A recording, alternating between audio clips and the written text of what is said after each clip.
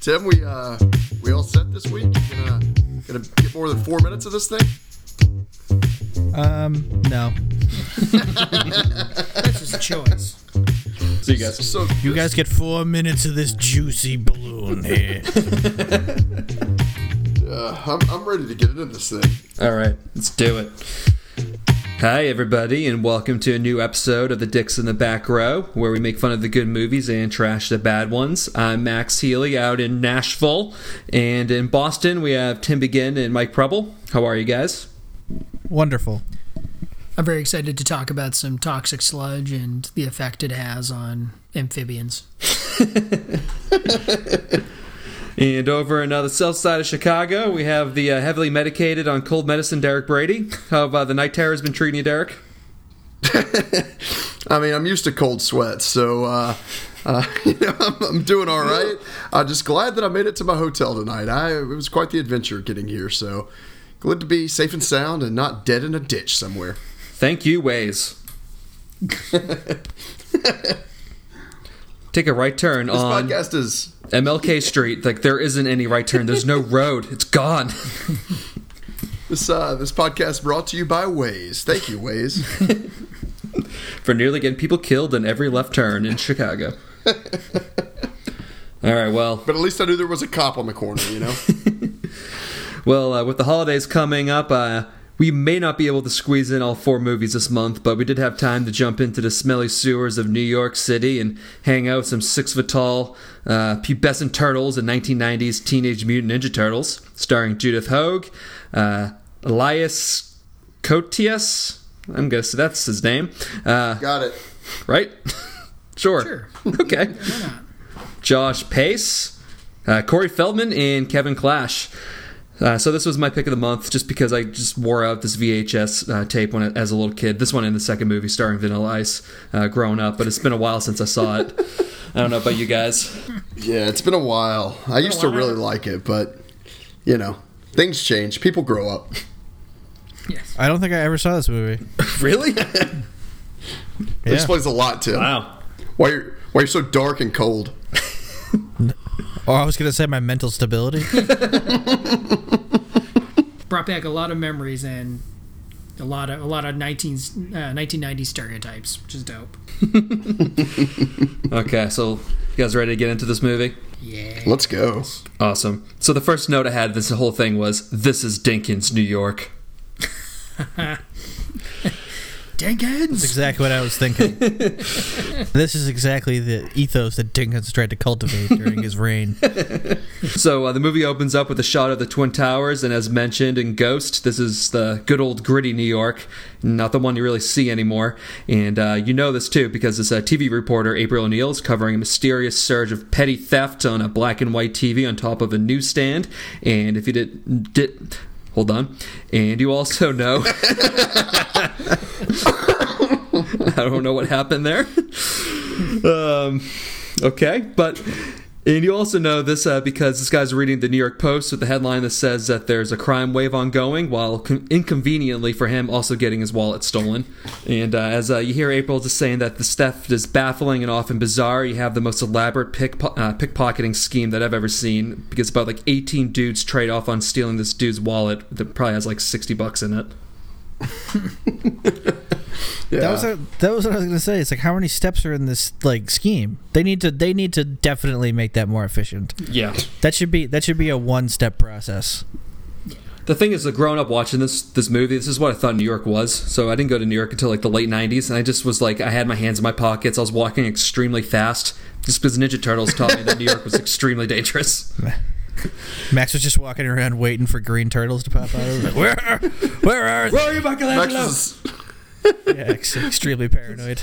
Max was essentially walking around New York as a primary target for people. Trying to be as safe as possible, but looking like the most vulnerable person in New I York. was going to say, Oh boy, let me tell you, seeing Max as a prepubescent teen, he was a prime target.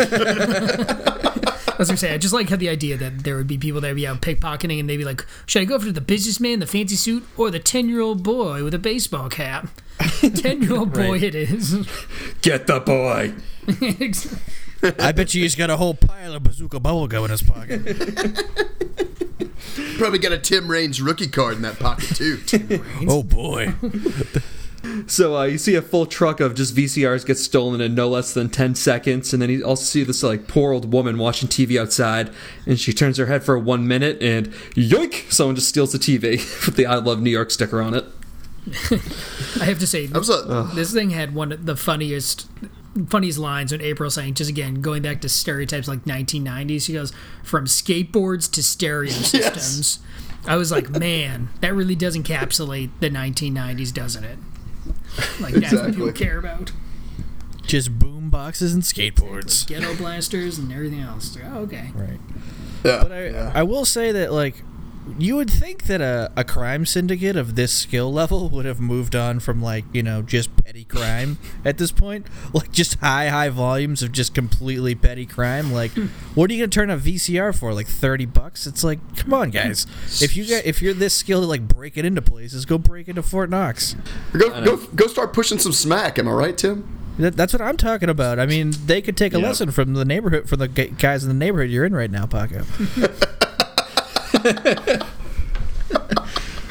Oh God! Yeah. Can we talk about too the van that they're loading all these stolen goods into? Did y'all notice that? It on the side it said Mario's diaper service. What the fuck is a diaper service? A diaper service is something like back in like the 40s when they didn't have washing machines and they didn't have like disposable diapers. So like you would have a cloth diaper and send it out to be washed. Yeah, wash out all the don't shit think this was- stains. Savage. Was this movie set in the 40s? No, it was not. No, bro, this is just What the fuck 1990 is going Jenkins, on? New York. So your point is still valid. It's like no, that wouldn't be around. Oh Jesus Christ! Well, April signs off with a sick burn to City Hall, saying the only thing more shocking than the silent crime wave is a silence from New York City Hall. You go, girl. Bazinga. Also, does April work for like public access TV? Because this TV studio looks like it's on the same street that Patrick Swayze got murdered on. Yeah, she Pretty has close, to, right? Yeah, of course. Yeah, it's like a one-story building. So April, with her trademark yellow raincoat from the comics and the cartoons, is walking through Skid Row to walk home, and she stumbles into Sam Rockwell and his teenage crew of junior Foot Clan thugs breaking into her van. God damn it! And they immediately resort to, well, we got to kill this bitch. Like it's not like just turn around, you didn't see anything. No, they're gonna kill this bitch. But why? They just had this big score of something. They're loading all this the like electronic shit into like into the fucking the truck, and then all of a sudden they're like, well, forget about that. We gotta steal the $30 in this woman's purse. These are just no good hardened criminals, Tim. They can't be focused on putting their Sega Game Gears in the back of this truck. They need her purse. Again, it's just like going back. I mean, it just doesn't make any sense because also the kids they have running this, I think, are being paid in fast food. Because one point where the kids steal, and they're just like, "Oh, time to get back to like my chicken nuggets and fries." I'm just like this whole world is topsy turvy where like kids are getting paid in food, and like people are out there like stealing $20 because like that's how you amass a fortune. Probably you're drugs don't wrong. They're getting exist. paid in they're getting paid in free skateboarding and video games. Yeah, without any You get to their tokens. fucking hideout.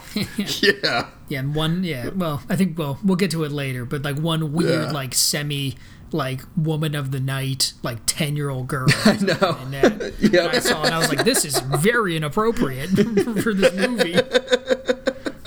Telling you though, those arcade games, those coins add up pretty quickly. Me and Derek, what were we playing? What were we doing on Saturday? We were playing the Captain America game, and we went through $2 in about 45 seconds. Yep. One sip of beer, We $2. realized- Yeah.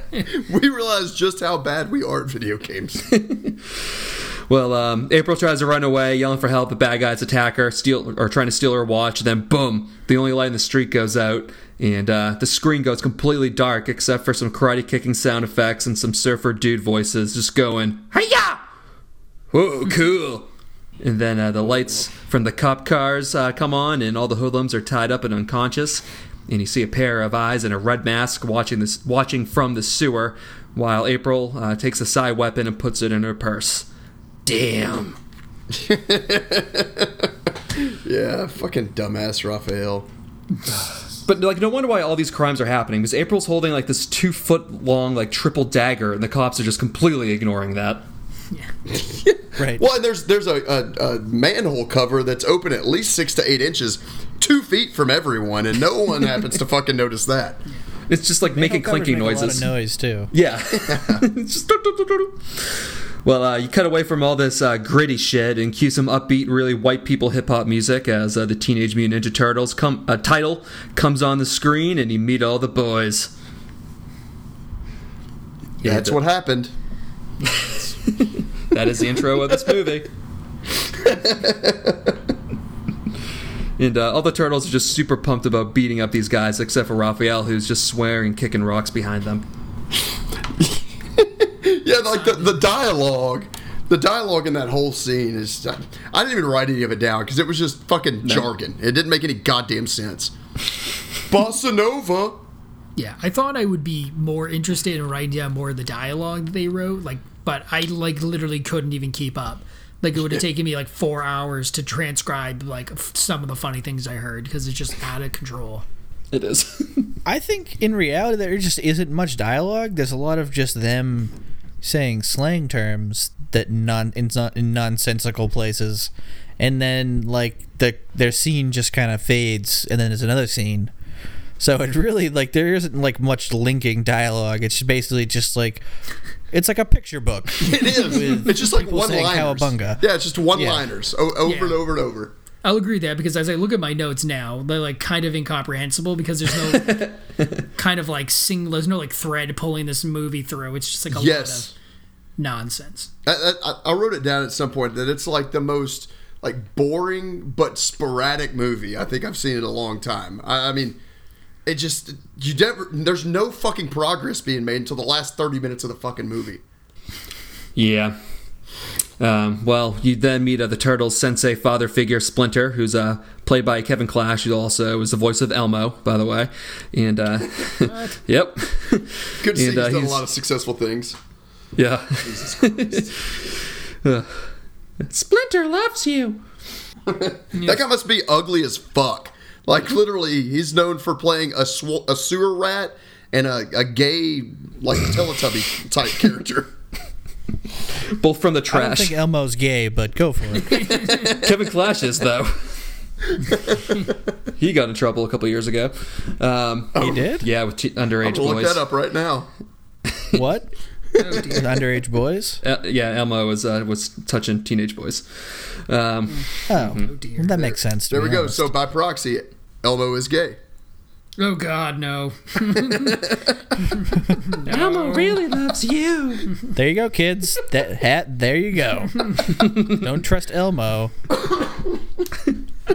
The dicks in the back row just giving kids nightmares from day one. And being mildly homophobic. Mildly. I think Paco just said all gay people are pedophiles. It's Whoa. Let's ratchet this back a little bit. No. God damn it. I got advertising selling South Chicago. Easy.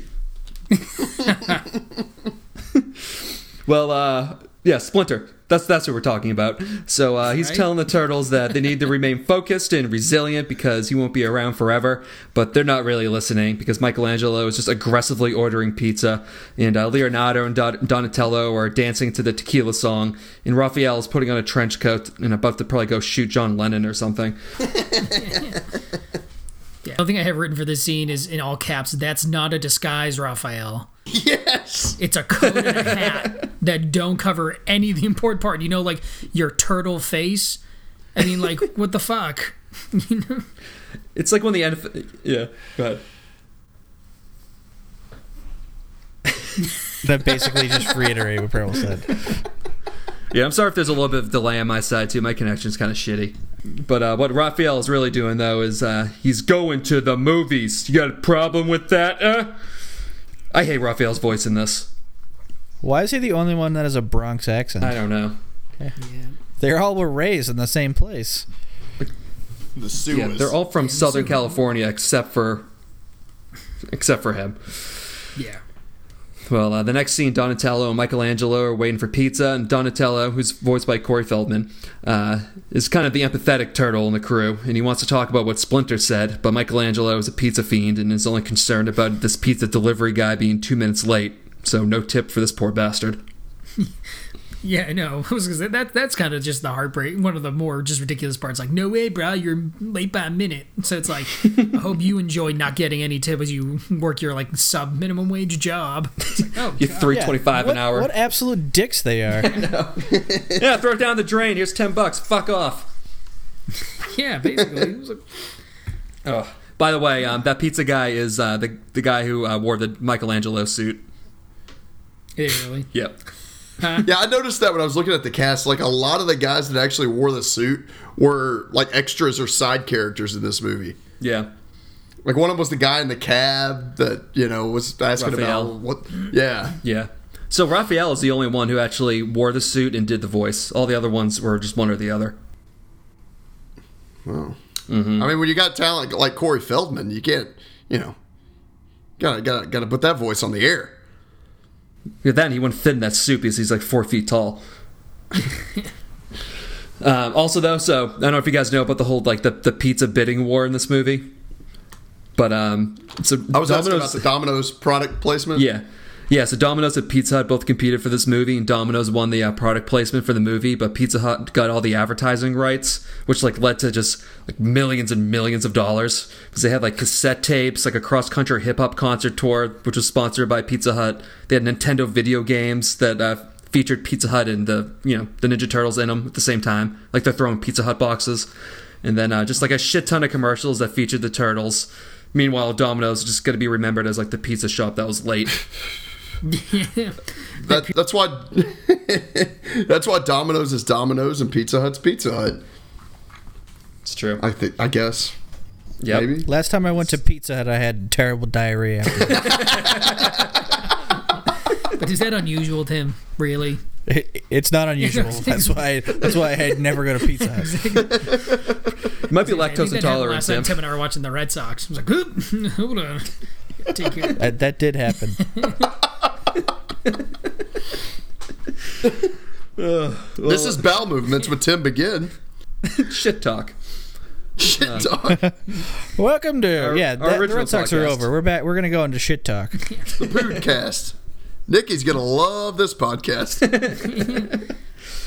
Let's have the Dirty Dancing one be about abortions, which is the one the girls love, and then let's have Ninja Turtles be nothing about shit. Well, you and Preble could just hang up now. Paco and I got that. If this is the case. Matter of fact, I took a nice grumper right before this podcast. That's great. That won't be in the podcast. Appreciate that. Now go into detail about that. Let's not say you did. So next after this, he gets some nice New Line product placement of Raphael walking out of the movie Critters and getting a little meta, just saying something, whatever. But he does prevent an old woman from getting mugged.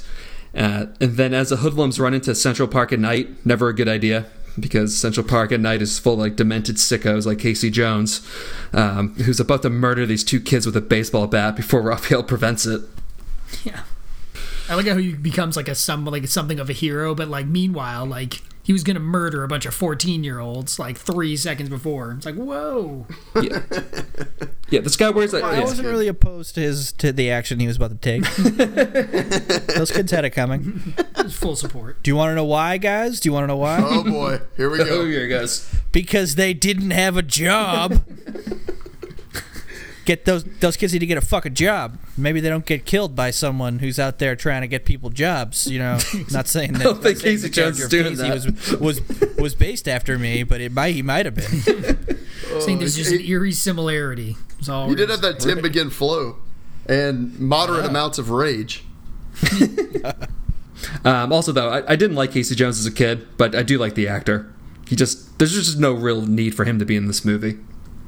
Yeah. There really isn't. Like, he doesn't really move the plot along. Like, the whole movie can kind of go on without him. It doesn't really matter. Right.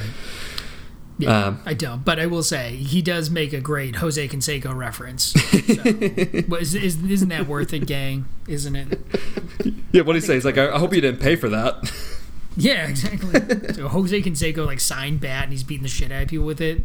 And then he also just has a cricket bat. Why not? And for the international audience, I suppose. Yeah, and also Casey Jones is most likely a Central Park serial killer, right? Would imagine. Yeah. He wasn't some like some heroic, some flawed hero. He was actually just a serial killer. No, he's getting rock hard about to teach this turtle a lesson. If you saw the day after what like the end of this movie, it would be Central Park serial killer caught trying to kill local reporter April O'Neil. Also, though, then he just goes on and say, like, what are you, a punker? A bald punker with green makeup? Like, what kind of fucking punker looks like this? To Preble's point, I mean, you should be able to understand that it's like a fucking turtle or like some monster just from his disguise of basically just a hat. Someone from the Bronx. And once the hat's off, I mean, the fact that you don't fucking understand that this is like that this is like a fucking freak monster and start running away. I don't. Yeah, I've never seen a fucking nose like that. No. Of course not. I've never seen someone that's 6 foot tall, green, and has a shell. At some point, your brain and the neurons just have to start firing, and you recognize either this person is like horribly disfigured, or it's a turtle. So it's an anthropomorphic turtle. We have to make some choices here. Yeah, the only person that's not fooling is this cab driver, because Casey hits him with a cricket bat and runs away, and Raphael goes chasing after him and kind of gets hit by this cab. And then the guy in the backseat, who is also Raphael, just asks, like, what the hell was that? And the cab driver goes, yeah, it looks like a big turtle in a trench coat. You're going to LaGuardia, right? Yeah, exactly. Doesn't even faze him. No. Because he's a real New Yorker. He's seen everything. Exactly. I love that when they're always just like, it's always supposed to be like these people like, it's like, oh, he's a cab driver, but he's like a genius. He's like, yeah, he's the only one who's like recognizing the situation for what it is. Like, oh, holy shit, does anyone see that huge turtle run by? Ariel's just like, no. Listen, when you grew up in Brooklyn, you see those things running around everywhere. No big deal. Come on, we going to LaGuardia, right? All right, we could stop and get a sausage. Sausage. There's alligators in the toilets, and there's just 6-foot turtles in the streets. It's New York. What are you gonna do? This just happens when you cut the taxes, all right? Dinkins. So after this, Casey gets away, and you cut back to the sewer with Splinter calming Raphael down, saying that you don't have to do this alone, and I'm here for you, which is a much more touching scene that you would expect from a turtle and a 7-foot rat puppet. I would agree.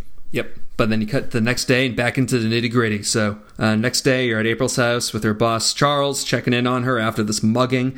And he also has this shithead son, Danny, with him as well, who's just a real piece of work with his Sid Vicious t-shirt and his headphones and his stealing April's money. I love that he was nice enough to return it at the end of the movie, though. Sorry, skipping ahead, but, yeah, spoiler.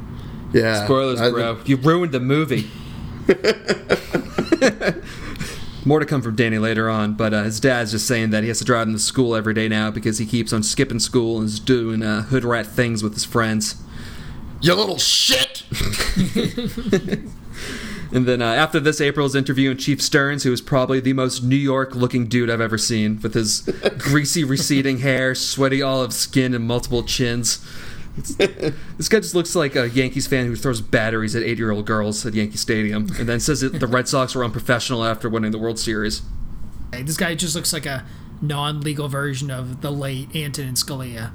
Just like a huge bullfrog face. Like, that's who you remind me of. You're the real Ninja Turtle. He's definitely one of those guys that's like, yeah, but we got 27 fucking rings, dude. Count them. Count them. Right. Yeah, I wasn't around for like 18 of them, but count them. Well, anyway, old Greaseball Stearns is saying filler words like, we're doing everything to keep New York safe and in Dinkins we trust, but April isn't having any of it, and it's kind of being a sassy dickhead, saying like, oh, thanks, Chief. Can you say that in English? Yeah. Oh, God. Yeah, April hasn't really grasped the concept of, like, ingratiating yourself to the people that you cover so that they'll give you inside information. Yeah. Like, that really hasn't, like, reached her. She's just like, I'm going to be a dick, and then that's going to work. It's like you're just a bad reporter, April. No, She just keeps insulting all of the people she's speaking to, and then she's like, "Yeah, now they won't tell me anything. How dare they?" Yeah. It's like, I don't know. Like, I wouldn't tell you anything if you kept making fun of me the whole time. yeah, give me. Right. What a misogynist. Well, April is not pissing off Stearns, or April's not only pissing off Stearns, but also some shady figure in a helmet watching the coverage on about 40 TVs all turned on to the same station. The Foot Clan, Max. It's the Foot Clan. Shadow figure in the back, though. You don't know who he is yet. Yeah. Throws a Shout knife. out Rex Ryan. Another huge 6 foot tall frog. Well, he throws a knife at the TV, and after he hears her pressing the chief to acknowledge the Foot Clan, he then says, "Find her and silence her." And I always love the scene, though, after this, of the chief yelling at April. Just going like, "O'Neill, get in here! Now you tell me how to do my job!" Give me a badge and gun. I'm a reporter, Chief. I don't have one of those. Give it to me anyways. Riggs, Murtaugh, get in here. Throws a gun at her, it's fully loaded. Now give it back. Right. Here's my badge. Now give it back to me. Okay. So April doesn't see Danny getting arrested in the background, but after this, or after getting chewed out by the chief, she's then getting tailed by Raphael as well as about 10 ninjas, who all appear at this empty train station, which is also the same station that Michael Jackson performed the music video of Bad in. Yep. Nice. Jamona. Did you guys notice the headline on the newspaper that they were holding up when they were like, I forget who it was fucking like trying to hide? All it said was, "It's worse." that's all it Very said. vague. Like, real grabby headline there, guys. I don't know who's looking at the copy at the New York Post, but someone needs to be fired. Well, also, April's kind of a racist, too, because they say, like, "We've been waiting for you, Miss O'Neill." And it's like, "What, am I late on my Sony payments again?" I love that. I wrote that down. Sony payments make me want to. Yeah, but she was accurate. Yeah, well, not shockingly that she gets slapped in the mouth after this and is told to stay quiet, but then she fights back. I was going to say, Yeah. are these like the Sean Connery ninjas? Just constantly running around hitting women, slapping them around. There's nothing. I mean, I like my children's movies to have brutal violence against women. Yeah. Just like a cold clock to the jaw. Listen here, you slut. back in Scotland, women keep their mouths shut. Mr. Connery, how do you know it's me? How could you possibly know it's me? Yeah. Oh, it's a pretty distinctive voice, Mr. Connery. Oh, this always gets me. Fucking Jenkins. Well, after getting knocked around, Raphael comes out and beats up all the ninjas and takes April back to their turtle lair. But one of the ninjas follows him back. Yeah, some fucking ninjas they are. Yeah, they God suck. damn it. I know, right? It's like, Raphael, do you know anything about being a ninja? He's like, well, let me just waddle back to my hole here. not thinking to look around, make sure no one's following me. So April's unconscious, and she wakes up to see a giant human-rat hybrid Splinter smiling at her, which she understandably freaks out, which then also makes all the turtles freak out as well. And after she calms down, Splinter tells her their origin story, that 15 years ago... Why don't I ever dream of Harrison Ford? Ugh. 15 years ago, when he was a normal rat, Splinter studied his master Yoshi's ninja moves for years, but he was forced to go to New York and was eating garbage in a sewer when he came across 4 turtles moving around in toxic waste, and to his surprise, they quickly grew larger and started walking and talking, and over time, he trained them all the ninja lessons that he learned and also gave them names.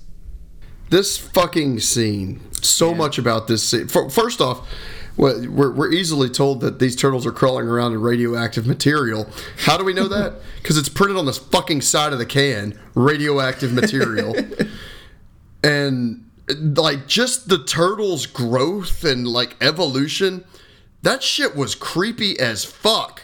Yeah, it's like That, claymation whole or something. scene was like something out of a fucking nightmare. Yeah, it's all black. It's like you're having like a migraine and that's the only thing that you see. It's just this horror show. It's like a bad acid trip.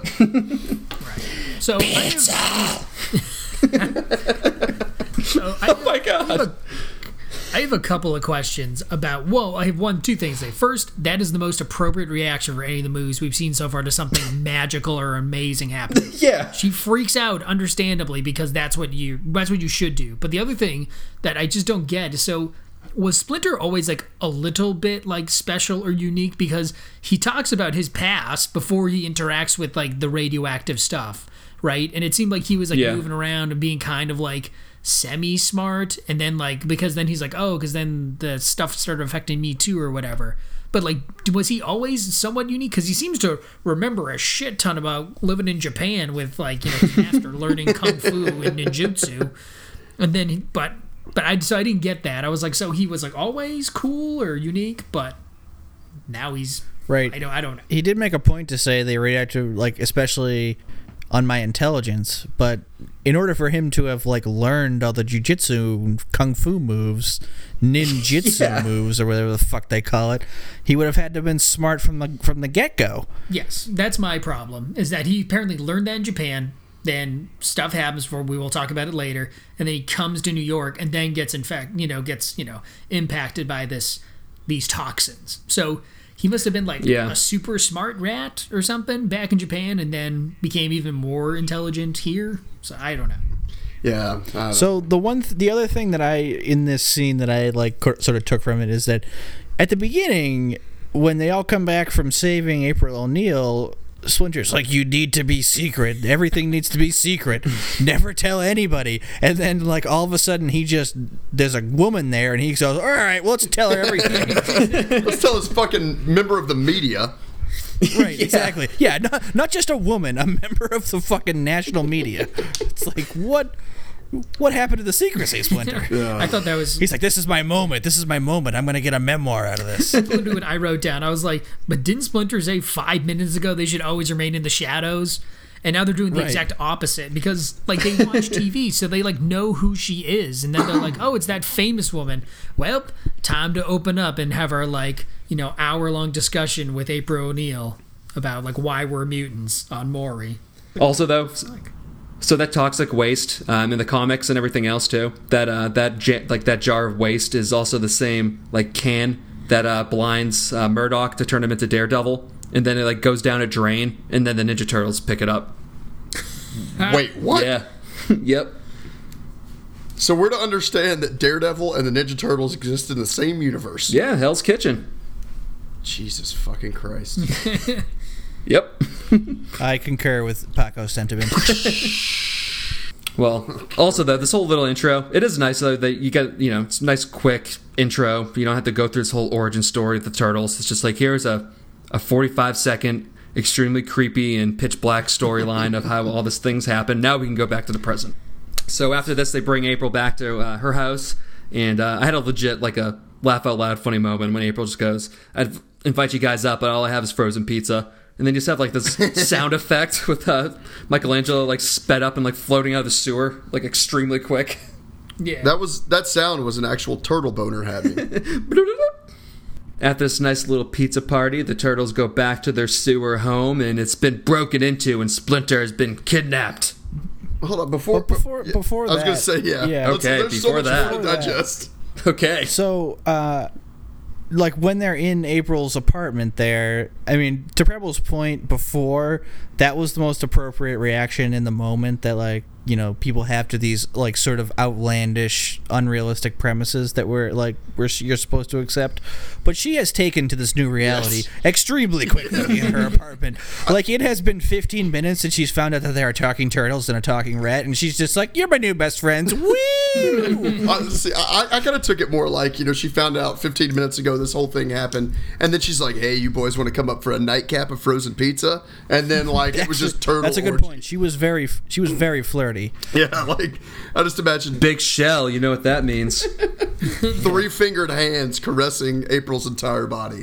Oh, God. She was watching tortoise porn the whole night. You know that there's some really creepy, disturbing, erotic fan fiction of that, too. Right. Just April just getting... Oh, God. Never mind. Yeah, why don't we just keep that? I'm not going to say it. Turtle porn. Go, Ninja! Go, Ninja! Go! Oh, no. Oh, that's good stuff. Well, they go back to their sewer home and it's been broken into and Splinter's been kidnapped. What? No. Oh my god.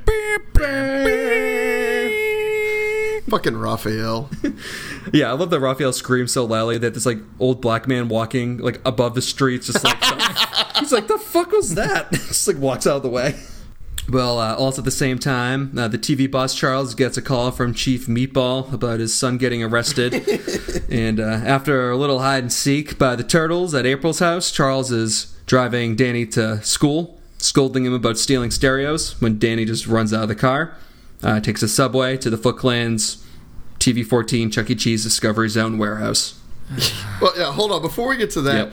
Can we talk about the point that April's boss literally just stopped by her apartment to tell her to take a break from the story and then left? Like, that's a phone call conversation.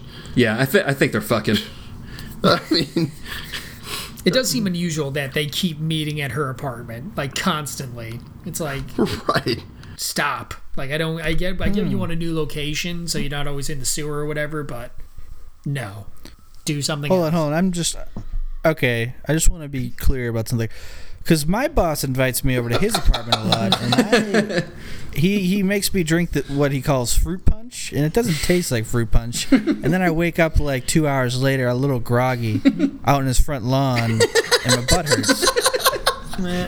It's from all So that are you pizza. telling me that are you telling me that that's inappropriate somehow? You've got smeared makeup on your lips? Or, like, smeared Yep. lipstick? Yep. So before we move on here, guys, is this something I should be concerned about? No, 'Cause I'm getting a little nervous. Keep rolling with it, brother. Oh, okay. As long as it's appropriate. As long as you're just moving up in the company, you're good. Right. Now, Max, we can get back to the underground arcade, dance hall, skate park, graffiti studio, and casino. Yeah, dude, it's pretty fucking sweet. You got like kids smoking cigars, playing pool. You got 10-year-old child prostitutes, I guess. Yeah, I'll tell you what. I was in the Foot Clan. Wasn't bad. Yeah. No, it's pretty Foot Clan. pretty solid recruiting pitch made by Shredder here. Yeah, I know. I was gonna say. Yeah. If you really want to get, I took it hook, teen line, and boys, sinker. They've found their way. Yeah. Tim, it sounds like you're in a different kind of Foot Clan right now. No. Well, I tend to be lured into cults. After the Foot Clan, David Koresh came through, and I was like, "Oh, this guy seems like he knows what he's talking about." So I went with him down to Waco, and then the government and him had a misunderstanding. Anyways, we can move along. It's a catastrophic misunderstanding between the U.S. government and the Branch Davidians. Right. Another great opportunity for us to get way off topic. We talked about Schindler's List. Now we're talking about David Koresh. To be fair, I love course. that. Like this is what Mike does every other moment of the day. So this is an extension of my life. Branch This is also the second Waco reference I think we've had in like 4 episodes. Yeah. People must think we really enjoyed that one with whatever Riggs from Friday Night Lights. Yeah, What's that yeah. guy's the Canadian guy, whatever his name is. Yeah, that dude and John Leguizamo. Oh, Leguizamo. Leguizamo, yeah. Almost, Tybalt, Max. Prince of Cats from Romeo plus Juliet, Sure. right? Or the Right, clown guys? or the clown from Spawn. Also true. That's what I think of him as. Max and I just have two different worlds with that one. So you also meet Master Tetsu, I'm going to say that's his name, who's second in command, training some kids and also kicking them in the head. When you hear this gong banging in the distance to signal a full team meeting. So you then meet Shredder for the first time, and a pretty sweet intro for him, for like a kid's villain. Pretty badass. Like, this movie's dark, as in like the lighting in this movie is like extremely dim, and it's very hard to see at times. And besides like the turtles, you have some pretty gritty stuff going on here. Yeah. Can someone please answer the question for me why these people are recruiting teenagers and like adolescents as their hit squad? They like so boys. disillusioned. Okay, that made sense. I couldn't hear either of those. I won't say anything. You don't want to know what mine Kind of was. seems like a Trump rally. The whole like scene down there. Very different. Yeah. Turtles are bad. Everyone says this. We all know it. Crooked Hillary, I mean turtles. There's a caravan of people that are infected with toxic sludge, I hear. Fucking terrible. They're coming for us. Run. They're coming for the border. No one cares about you. The government doesn't care about you. We're bringing coal miners back. I'm going to give you your jobs back. We're going to make these sewers great again. Right, exactly. Oh, man. That's going to be great. It's doing great. So, And also the Shredder quote of "I am your father." Come the fuck on now. Come on. We're past that. That was so fucking lame. so 7 years ago. Jesus Christ. Well, he's telling his band of misfit toys that they need to punish these turtles because the way he says turtles, it's like, come on, Shredder. You know better. The turtles. It's almost like he thought that he was like inventing the word turtles when he said it. He's like, these, I don't know what to call them. I'll call them turtles. Yes, That's it. that seems like an appropriate word for them. See, I venture to think Shit-eating that, grin. that all of these Asian actors actually don't have any accents. They're all like American accents. Yep. But the director just made them have an incredibly offensive, stereotypical Asian accent to the point where they didn't even know how to operate it. That's pretty much what it was, because both of these like Asian dudes in this movie, they were only the actors, and they had someone ADR their voices who were like, you know, John Williamson and like Bo Nash or something like that, you know. Oh God! That's always like, I always just remember, what was it like when Ichiro came over for the first time and they had him do the "I live for this," but he said it in like a super stereotypical Asian accent. But then like you hear from him in real life and he speaks English fine. Yeah, It's like, why did you do this? it's oddly racist thing for you to do, Basically. MLB. Thank you. Yeah, but he's saying these turtles are getting away with their operation. Meanwhile, you see old Splinter all bloodied up and beat up and tied up in chains in another room. And Danny speaks up after Shredder mentions the turtles. Fuck this kid, stupid daddy issue Danny. Yeah. Great job by Jim Henson though with Splinter. Like he's like all bloody, his eyes are watery, like his nose is like kind of moving, like and quivering when Shredder mentions that they need to kill the turtles. Yeah. Solid job. I was gonna say, I think the like outfits overall, granted they're not like great by today's standard, but still, like I think they hold up pretty well for their time. Being like, all right, I can dig. Like the mouths, the eyes, they're all kind of moving, expressive. So I was like, all right, I can buy this. Well, especially once you get to Ninja Turtles 3, because whoa boy, they look like shit. Oh God. Oh, they're terrible. Yeah, I hope to never see that future. Not good. Meanwhile, the turtles really don't seem to care much about their dad being kidnapped, because two of them are just munching away in the kitchen, all just la la la, while Raphael gets pissed and goes to the rooftop to take out some of his anger with shadow karate fighting. Yeah, this was Kevin Bacon in Footloose all over again. That's what I have down in my notes. Just fight dancing across the roof. I need a hero. Yeah. Well, Casey Jones sees him. Unlike Bacon, someone actually does watch this, which is Casey Jones from a nearby rooftop, and soon after this, Raphael gets jumped by the Foot Clan. So then after the show, it does make a little more sense why the turtles are just getting blitzed and yelling at cartoons in April's apartment, because she did a special report on the Foot Clan, even though she wasn't supposed to, with the hopes of generating some leads for the turtles. But they could still be doing something more productive than just hotboxing April's entire apartment. Probably, yeah. It's clearly what they're doing. Well, They were jerking off in there. spawning all over the place. Yeah. April comes Also- out of her bedroom with a cigarette. Right. But they're just a Oh boy, I just got tortoised. Oh no. But hold on, but the Casey guy, the Casey character, he's definitely Scott Stapp, right? not anymore. You should see what it looks like now. Oh boy. That's even The actor who played him, or Scott Stapp? No, well, I guess both. Yeah, I was gonna say. I know what the actor who played him looked like, Yeah. but Yeah, going back to the turtles, just banging away. Just there's probably just a big pile of turtle legs in the corner. April comes in, and she's like, "I didn't say there were supposed to be any girls in here." Like, what? No. Can we talk about that they were watching the tortoise and the hare on TV? Oh, so funny. Yeah, and he's just yelling at the tortoise, "Go! Go!" Jesus. Well, cut back to Raphael, and he's beating up a bunch of the ninjas. Also funny when he just says, it's like, "Come on, guys. How are you supposed to beat me?" And then like 15 of them come out with swords. He says, "Good answer. Good answer." Yeah, exactly. Sometimes these movies like really surprise you with things that just make me actually laugh out loud.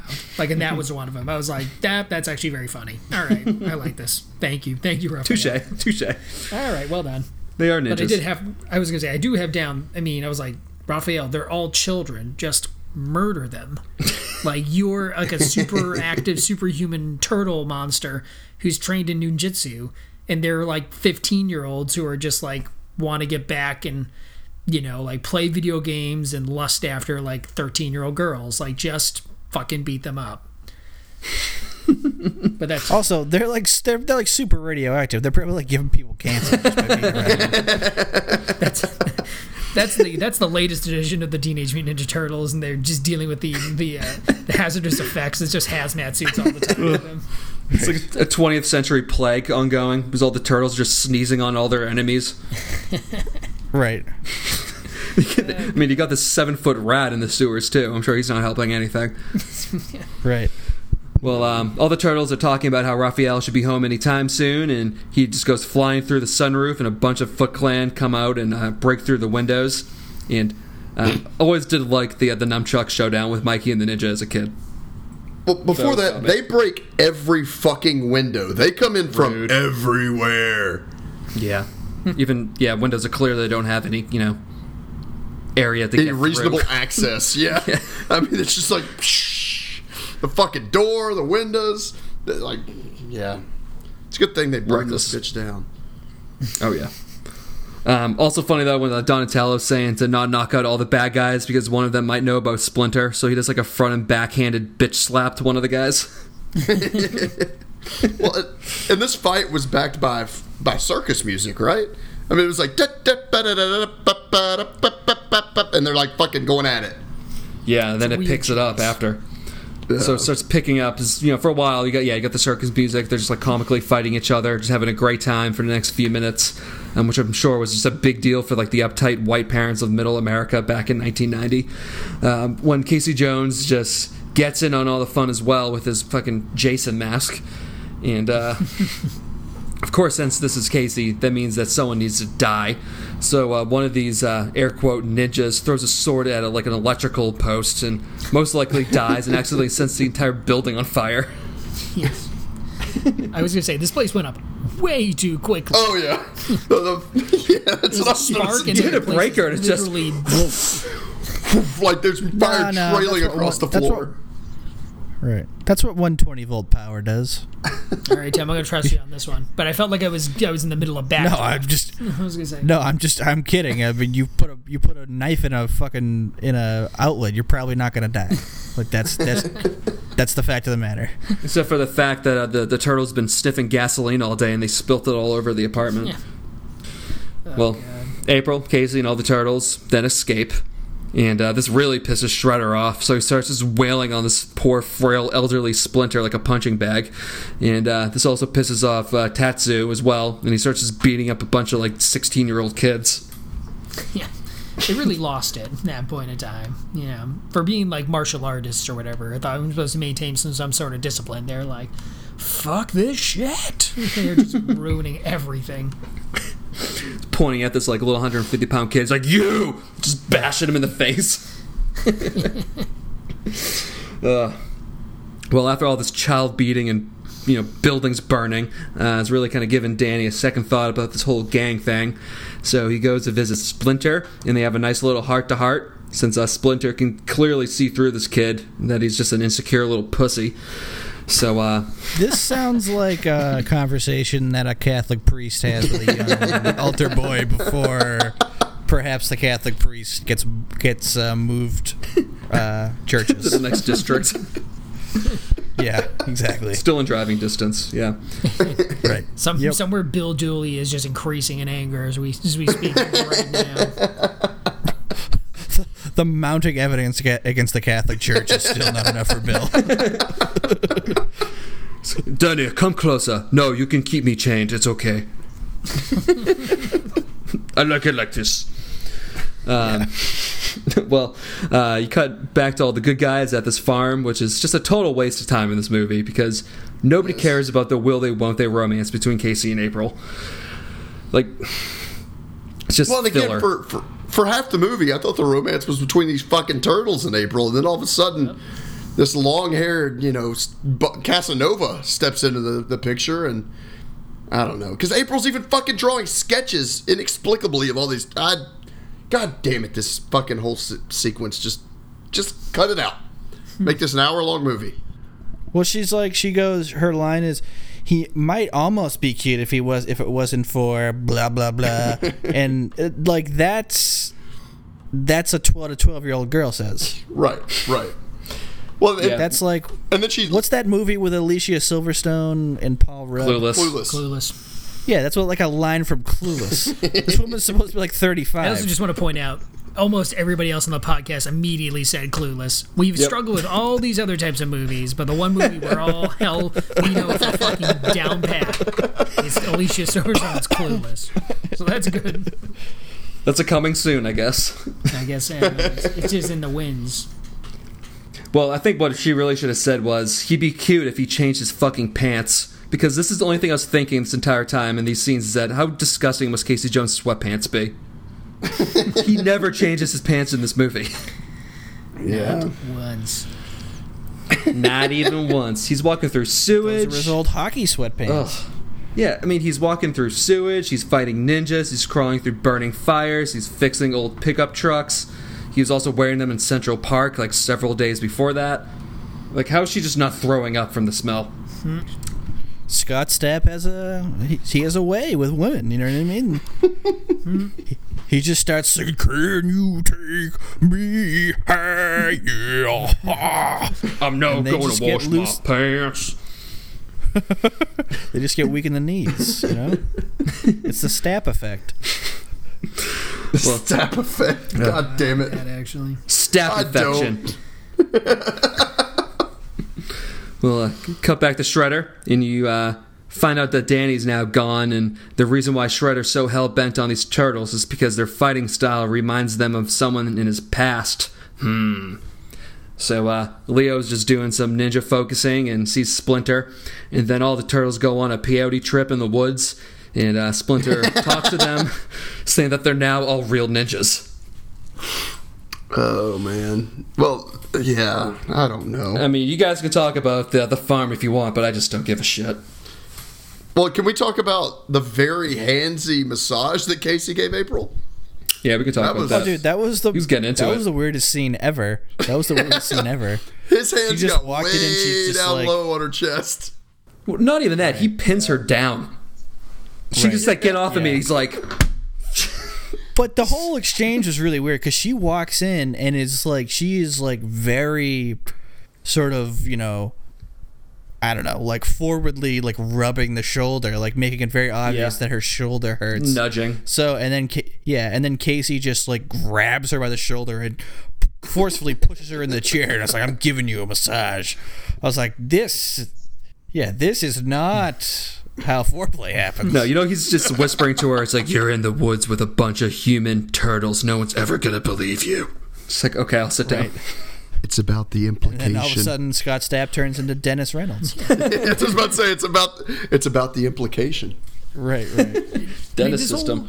This whole thing just doesn't make back to the earlier point where it's like, there's supposed to be like some romantic, point going on here, and like I thought this was going to be the part where like Raphael would come in, see this, and be upset, right? I thought that would be like the next emotional move, and they're just like, "Hey, what's up?" Like pizza or whatever, turtle wax or something, and then turtle wax.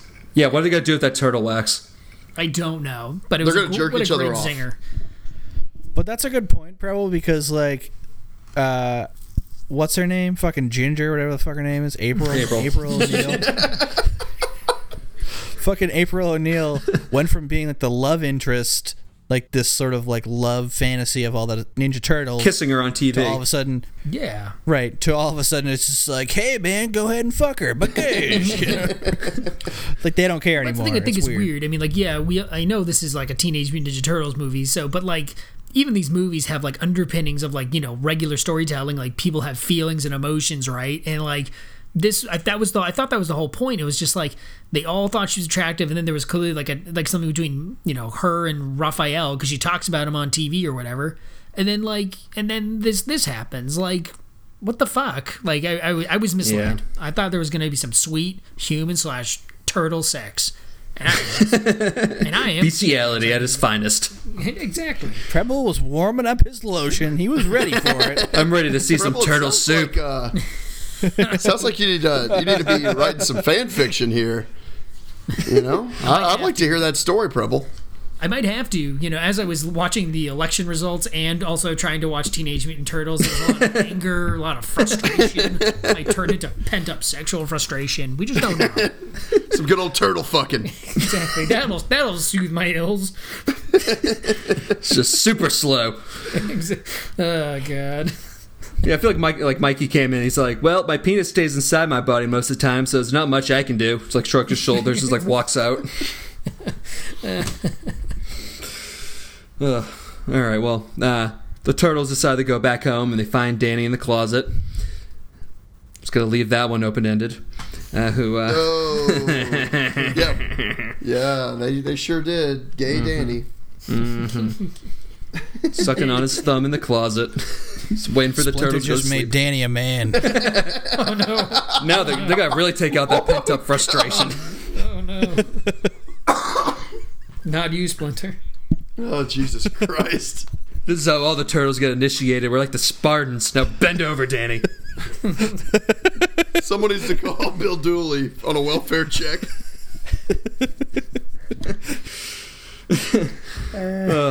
Well, he promises to go home if he can spend the night in the turtle sewer.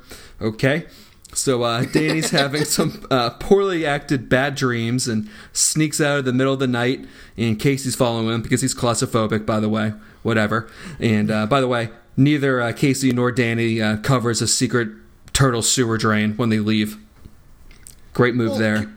Again, can we talk about the fact that Danny said he ran away and his first access to refuge was this fucking sewer? Like, what? I think it's because he was the ninja who found him. You know what I mean? Maybe. I don't know. I mean, I don't know. Who cares? Fuck this kid. That's the most reasonable explanation I've heard. Whatever. So Danny is now speaking with Splinter, and you get some more background on Splinter's master Yoshi as well as Shredder. And I'm just gonna spoil that because I could not pronounce this other dude's name, so it's Splinter or it's Shredder. It just makes it easier for me. So Yoshi and Shredder were fierce rivals, both in karate as well as a love for the same woman. And after Yoshi left for America with the girl, Shredder soon followed and killed them both. But during the fight, Splinter's cage was opened, and after Splinter attacked and scratched his face, Shredder cut off part of his ear and disappeared forever. God, this is where this movie really started to lose me. I felt like that whole sequence was just like one long run-on sentence. It was just like, and then they were in love with the same girl, and then they moved to New York, and then he found him in New York. The whole movie. And then they knocked over my cage, and I scratched his face, and he cut my ear off. That's how we got here. Danny's just blinking. It's like, that's a lot of info to process in 45 seconds. When did that happen? Yeah, when did that happen, Splinter? 5 days ago. I am a rat. I will say that one of the best parts I love is like they fell so deeply in love that they gave each other a hug as opposed to like kissing. You know what I mean? Like it's so interesting. Like this movie is, I don't know what audience they're aiming for because they have like some jokes that are like they're doing like James Cagney impressions. With, like, people from like the 30s. Yeah, and Angels with Dirty Faces. Yeah, and then they're doing like, but then like, they fell in love, and then it's like, I'm not gonna kiss you, I'm gonna give you a hug. Yeah, a really apathetic one. Yeah, we're gonna cover up the sex part of the hug, but then we're gonna show her dead body. Yeah, exactly. Oh, okay. And then now his dead body. Yeah, I was just like, man, can we figure this out? Also, there's literal torture in this movie. So, but we can't show them kissing on the lips. Okay, well that makes sense. No, Splinter's hung up like fucking John McCain in Vietnam this entire movie, and he's just you can't show this shit. R.I.P. Like that guy. Well, also though, man. I mean, Shredder, like you committed a double homicide. Like, why not just step on this pet rat that just figured your face? Even by normal human standards, like before Splinter morphs into this giant like talking rat, that's still a really fucking big rat. Like, Yeah, that can walk on 2 feet. right. I mean, It's an amazing Karate. rat. and study karate visually. It has empathy for humans. God damn it. It's a pretty miraculous rat. Well, after this, Shredder sneaks up and interrogates Danny and also finds a picture of the turtles that April made. So Shredder tells Tazu that he's got to take care of the turtles. What about Splinter? Just kill him. Oh, no. Also, why'd you bring that photo with you, you dummy? Leave that somewhere else. It's like, what's this? Oh, you happen to have like this one key piece of information that lets me know everything that's going on. It's like, come on. It's tugging Come on, material for Danny. later. I wasn't expecting you to see that. Danny's like the simple Jack of this movie. You know what I mean?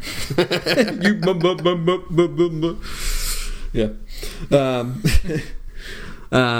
However, Casey pulls kind of like an Indiana Jones move of stealing his Foot Clan suit and finds Danny, and they go to rescue Splinter. So 2 things here. Casey makes a quick wardrobe change right before getting Splinter, right? Yes, I think He's like so. in the full costume, and then you cut, and he's now wearing the sweatpants again. Yeah, and then also just Casey sees Splinter, and he kind of freezes for a minute, and he's like, well, that's a frail old 6-foot rat person. Where are the keys? Then he goes, "I'm a friend of." And it's just like, oh god, Study can you more. stop it? Can you stop it? Stop it, Scott Stapp, please. I'm sorry. A triple play. I'm a friend to the turtles, yeah. Yes, sir. I just have to say though, like, where does he come? Where does this like deep sense of like familial connection come to Scott Stapp? Because like for the rest of this movie, he's like, "You think they're your family? Family?" Yeah. It's like, where has this Right. come from? You were hanging out with turtles and a girl for like a day and a half, and now he's like, "Now I understand the roots of family," and now they're gonna. Right. Yeah, this dude was like 2 days ago. This guy was a gutter orphan in Central Park. And I'm not saying you can't change, but like that was not demonstrated. Like there was no like epiphany that he had, right? That he like now appreciates and understands the importance of family. He was beating the shit out of somebody. They went up to a farm, smoked some dope, hung out for a bit, and came back to the city. Do you know what I mean? Like I don't see what's happening here. Like again, he serves no purpose in this movie. You could easily just had Danny rescue Splinter and made him the redeeming character. Like had That a would second. probably made more thought. sense because at least those two have like a fucking connection. And April Yeah. could have fucked Raphael. Precisely. And then Everyone also- wins, especially Mike, because again, Splinter would have watched. especially Mike. I'm hungering for that. Okay, I need it. I'm craving for this turtle loving. I need me some turtle soup. I was about to say, Yeah, I was just about to say it. Because it came out of my mouth, and then I was like, "This sounds familiar." Okay, never mind. foreplay on the half shell. Nom nom nom. Well played, Oh, Max. you know they'd have to be on top, yeah. Turtle gets flipped over on its back, that fucking thing's dead. So, you know, April's got to be the power bottom. Just giving the turtles some just free advice from a couple old guys and letting some 15-year-old turtles. This is how you do it, okay, fellas? You never made love to a turtle before, but you ever done it turtle style? Once you go turtle, you never go back. I think we. Listen, I went to summer camp at the South Shore Science Center, and I've had some experience with fucking turtles. Believe me. Meadowcroft was never more important than it is now, or whatever it's called. Whatever. Okay. Move along. Edit that Move along. in. It's gonna be our shortest podcast ever, and it seems like the longest. You know, we did amazingly well. That's historically like a pretty good recipe for success, right? Historically, but sometimes history doesn't repeat itself. So at the same time, the Turtles are fighting on the Foot Clan, and Casey's fighting Tazoo and defeats him with a golf club.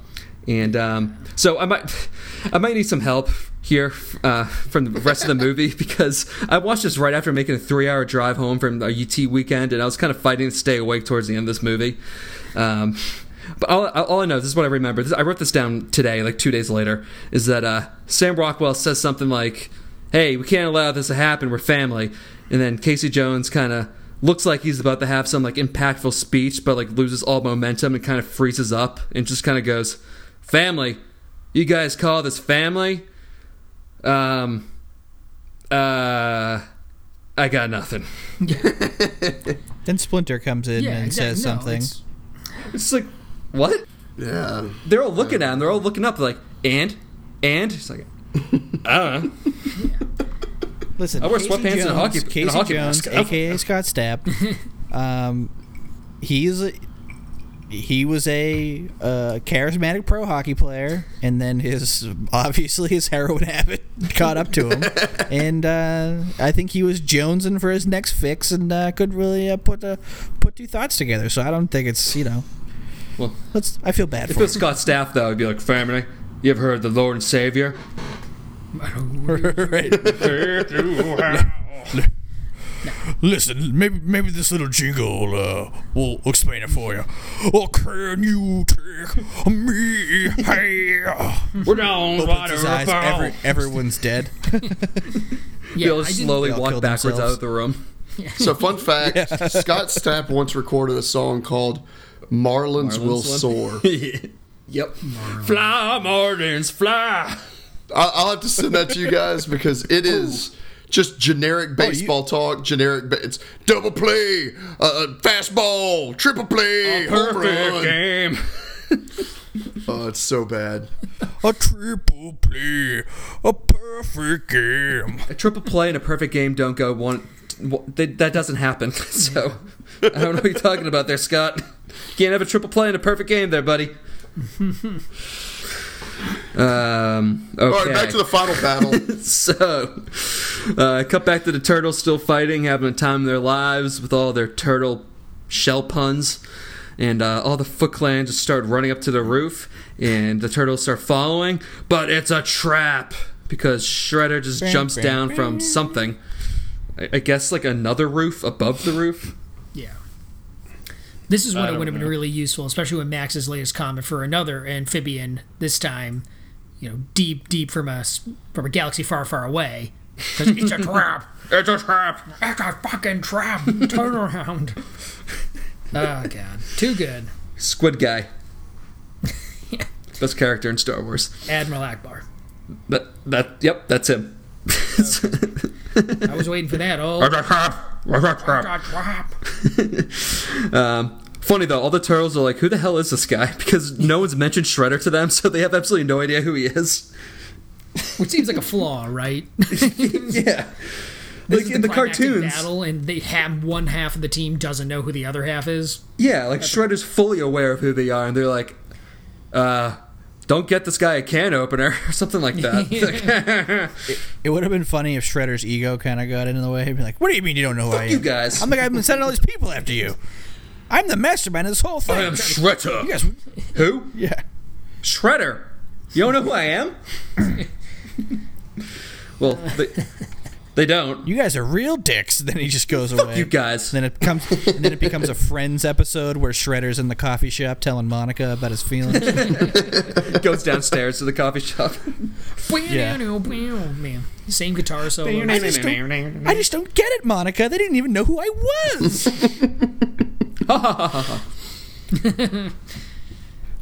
Could I be any more made out of metal parts? I'm never gonna get par with a scarred up face. I'm gonna be stuck to doing sushi commercials forever. Let's go back to our $750,000 apartment that we can't afford. Yeah, everyone there. Right. Exactly. Oh God, so many things. All right. Well, they're going up against Shredder one-on-one for some dumb reason, and they're getting their asses kicked. Not smart. I got that written down. I was like, attack it once, you idiots. Yeah. Fucking murdered. Well, then they realize that Shredder probably knows where Splinter is, so the music gets all dramatic, and they start having this final showdown with the ninjas fighting a little bit better, but Shredder is just still beating the shit out of them, and he says that Splinter is dead, and to get rid of your weapons, or I'm gonna kill one of your turtle brothers here, because he did pin one of them down. So they throw all their weapons. Heh, stupid turtles. Why did you throw away all your weapons? Now I'm gonna kill all of you easily. Yep. Well, you talked about the music getting like dramatic. I thought that the whole like score from this movie was 16-bit Sega Genesis soundtrack. I mean, it's all just the same repetitive bullshit. Like you're playing a world in Sonic the Hedgehog. This movie was on a budget, that's why. So then Splinter comes out of nowhere, some like crouching tiger, hidden dragon shit, and he just like jumps from like the bottom of the street up to this roof out of nowhere, and he knows who Shredder really is. And then Shredder just kind of loses his mind and runs at Splinter, who's just sitting on the edge of this roof, by the way. Very reckless, and pretty much he just moves a few inches to the right, which causes Shredder to like fly off this roof. But Splinter is a good guy, so he uses a nunchuck that was kind of hanging off the roof to hold Shredder over the edge of the roof. But then Shredder takes out one of his throwing knives at Splinter, and he just kind of lets him go. And Shredder falls off the roof and into this trash compactor. And oh boy. Yeah. So this, at the end, he... Well, psycho Casey Jones, thirsty for blood, just turns a trash compactor on, presumably killing him, going, oops. And no one asked him to do this, by the way. So he just murders this guy in a public street with like 100 witnesses. Just crushes this man to death. Very slowly tortures this guy. Like, yeah. Again, these are just things I was not thinking of as like a 9-year-old. Damn, Nope. like how horrible this actually is. Yep. Oh, and you just crush your enemy under this trash compactor? Dope. Awesome. Right. Like, I'm audibly, while I was watching that, I audibly just went, Jesus Christ. I mean, good God. Yeah, I'm pretty sure Die Hard kind of takes something to this similarly, like the next year, but that movie's rated R. Like, that belongs in that movie, not in this fucking kids' movie. Yeah, no. Well, doesn't really matter. Nobody really cares about this either. And the cops and the media show up at the same time, and you have this nice little family embrace with Danny and Charles, and then old sweaty balls Casey and April make out after committing this murder. And all the turtles are all happy about killing this guy, or about this murder that they were involved in. And the movie ends with a real shitty Ninja Turtle rap song. And Oh, God. Cowabunga, Ninja Turtles. That fucking rap song was that so Chuck D? fucking bad. That's like a classic like early 90s rap that's now trying to be appropriated for like mass America. Just like, yo, yo, yo, what I'm here to say. It's like, oh, Yeah. no. Please. After the here to say part, I just turned it off. I'm like, nope, I'm done. I'm a funky amphibian, and I'm here to stay. Bow, bow, bow. Oh, God. The turtles are going to eat some pizzas. No time to play. Okay, all right. Okay. I just want to point out one other thing that I thought was hilarious. When they're in the car at like the end of the movie, it's Danny and the dad, and he's like, "No, Dad, it's just Dan now." I was like, "Wait, is Danny your gang name?" He's like, "That's what that is," because like, No, Danny became a man. Oh, Remember, that's he right, became a I'm man. sorry, yeah. Splinter made him a man. Had those turtles. So he went from Danny to Dan. Yeah, he gives whatever her name is, or fucking $20 back, and then that's the big Now they transition give the for him. $20 back, Derek. Yeah, sorry guys. I would like to apologize to each and every one of our listeners for completely ruining this shitty podcast that we just did. Yep. And not me just giving away that Shredder was the enemy 20 minutes ago. Oh, God damn it. No, I did not enjoy this movie. I've got to say, this was one of my favorite fucking movies as a kid. I did not like watching it. It's probably because you watched it on YouTube. No, Yeah, it's just it didn't. just Nope. a pretty poor movie. Well, it's over, guys. You don't have to watch it ever again, but it's always going to stay in your head now. It's going to be imprinted into your adult brain. You're welcome. Glad I picked this one. Glad you guys all hated it. It's all right. All right, well, trivia time. At the time of this movie, this is the highest grossing independent movie ever made. Wow. Well, probably just because they were just so fucking popular back then. Yeah. Yeah, how much did But- this make? Like 260 million, I think. Jesus Christ. Yeah, but like that's the thing. It was independent, so people didn't think it was going to do well. So like none of the major studios bought the rights to it because like they had done He-Man Masters of the Universe like 2 years prior, and it fucking bombed. So they're like, we can't do these kid cartoon things. Like no one's going to watch this shit. And then it just became like a huge sensation. That sounds about right. Mm-hmm. Liberal elites, it's Hollywood types. They don't know what America wants. You know what? You know what else is also green like the turtles? Money. You dummies. Right, Tim? Right.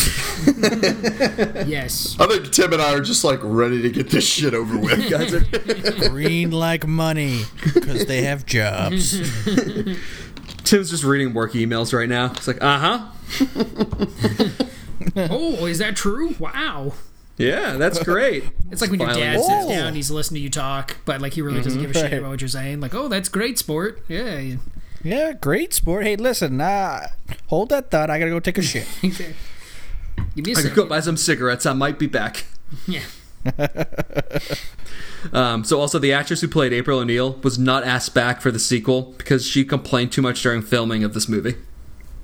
Good. I don't even know who she is. What did she complain about? She was complaining about just like it was like 6-day work weeks. And she was just, and she complained about, it's like, this is too violent. Like, we're working too long. They're like, you know what, lady? Fuck you. You're not coming back. Because they made another movie in 91. The true Hollywood Joke's on her. story. Joke's on them, actually. The true Hollywood story of this would have been like, listen, you know, my complaint, my primary complaint is that I want to fuck these turtles. When are we going to fuck these turtles? You made these turtles too sexy. I thought this was like an art film. I thought I was going to get just real dirty with these turtles. One thing I thought about too was how entertaining do you think this movie was to the colorblind audience of America? How do you think they determined which turtle was which? Or how could they determine the film? Because it's like extremely dark. Like you can't really see much for most of the movie. That's true. Yeah, I don't know. It's so okay. what? Yeah, god damn it. Our second film in Ninja November. Also, so although this movie, took place in New York, the majority of it was filmed in North Carolina. Good. What? It's very weird. And so it was like on like a studio in North Carolina. So the Foot Clan factory was reused for Dino Haddon in the horrible Super Mario's Brother movie in 1993. Yeah. Amazing. This gives me a whole new level of appreciation of this movie. And it was also used for the Top Dollars nightclub in the movie The Crow the following year. Really? Yep. I'm pretty sure also April O'Neil's apartment is pretty much the same exact apartment that Brandon Lee has. Oh, cool. R.I.P. Brandon Lee. R.I.P. Should probably use the union. Hey. Just in case you guys didn't know, they were non-union for that movie, and they had like a 15-year-old guy who was doing the props for the weapons, and it was supposed to be a blank gun, and they shot the gun, and he died. Yeah. What? Yeah. Yeah, that happened in What The Crow. movie is this The Crow. for? The Crow. It was Bruce Lee's kid. Oh. He got killed on set. He was a star of the movie. That's... I mean... Not good. Probably shouldn't say funny. It's not. So, Probably shouldn't say that. I don't know about your tone. Not gonna say that, but...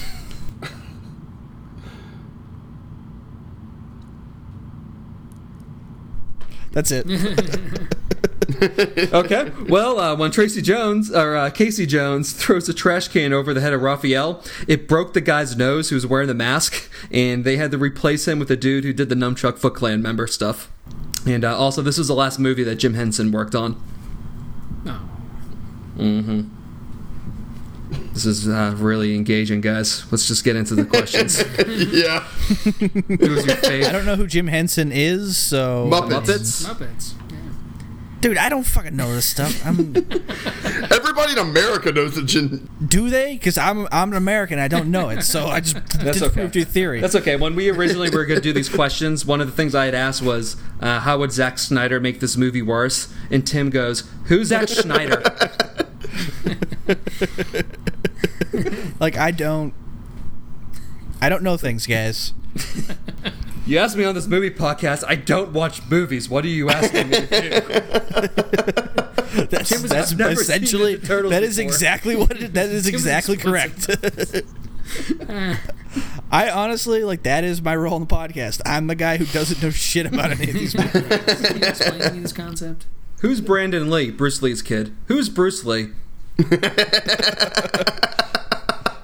Well, I'm not gonna lie to you. I did do a double take because I was like, "Oh, Jackie Chan." Then I was like, "No, that's the wrong person. Jackie Chan It's an Asian man." Oh, Bruce Lee did not do a movie with Chris Tucker.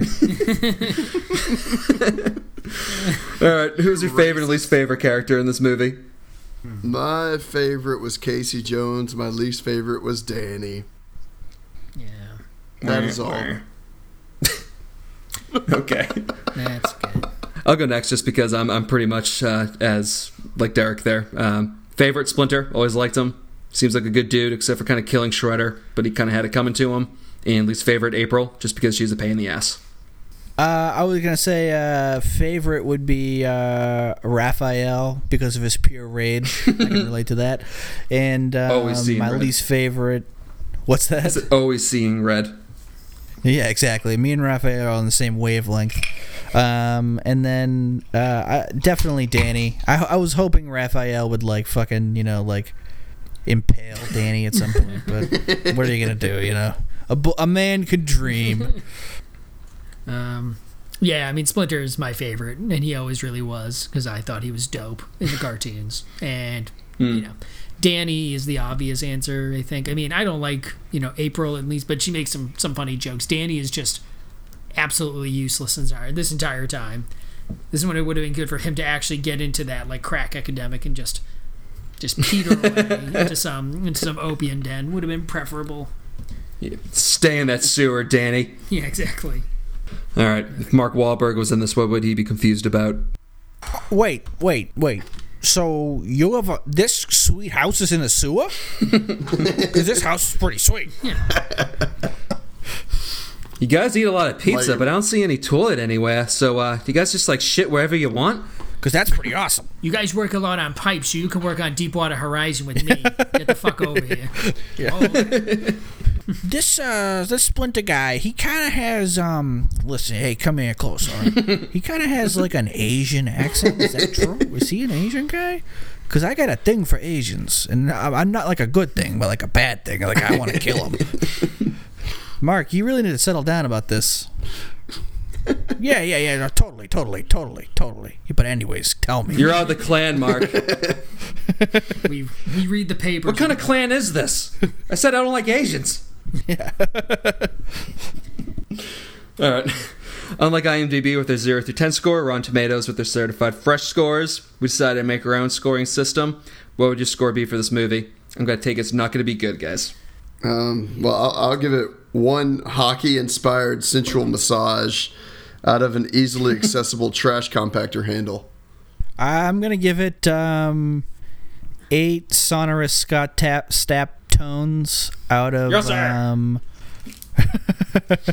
out of 4 Limp Bizkit diarrhea dumps. Yeah! Those are my sound effects, I'm sorry. Yeah, that's all right. That's fine. I'm gonna give this one pointless house in the dilapidated house in the country for smoking dope and finding yourself out of 75 horny, ill-fed McDonald's full teens just running around their dope dojo / skate park. I'm going to give this 50 charges of attempted murder with a deadly weapon by Casey Jones. Pled down to aggravated assault with the help of one Michael Preble lawyer. That's right. Out of one cold and late delivered Domino's pizza. I can get behind that. Taking you guys don't want to talk about this movie anymore. So I could live without ever doing it again. that's all right, well, that's Teenage Mutant Ninja Turtles. If you want to follow the show on social media, we have the links in the description box of the podcast episode. So you can reach us on our Facebook page, tdbackrow.pod. We're on Instagram at tdbackrow_pod. If you want to write into our mailbag, you won't, but if you wanted to, you could reach us at tdbackrow@gmail.com. So, not sure if we're going to do another one or not. We've talked about the episodes, but we're going to just see if we can get everybody together with the holidays coming up. But we'll do our best. So until next time, think twice before letting a man into your house who's never changed his pants. Wise Goodbye. words. Or you'll end up like Tim. Wildly successful, that is. Bye. Goodbye, all. Bye. So that podcast is going to suck. I don't know what you're talking about. I didn't think that was that bad. Well, and it didn't help that for the last like 10 minutes, every time you guys would start saying something, I would catch like the first 3 seconds and then would hear nothing. So Thank you, Chicago. I'm not really sure what scores you gave. It's all going to be new, which I guess isn't a new experience for me, not being able to remember or recall the last 30 minutes of our podcasts. But yeah, okay.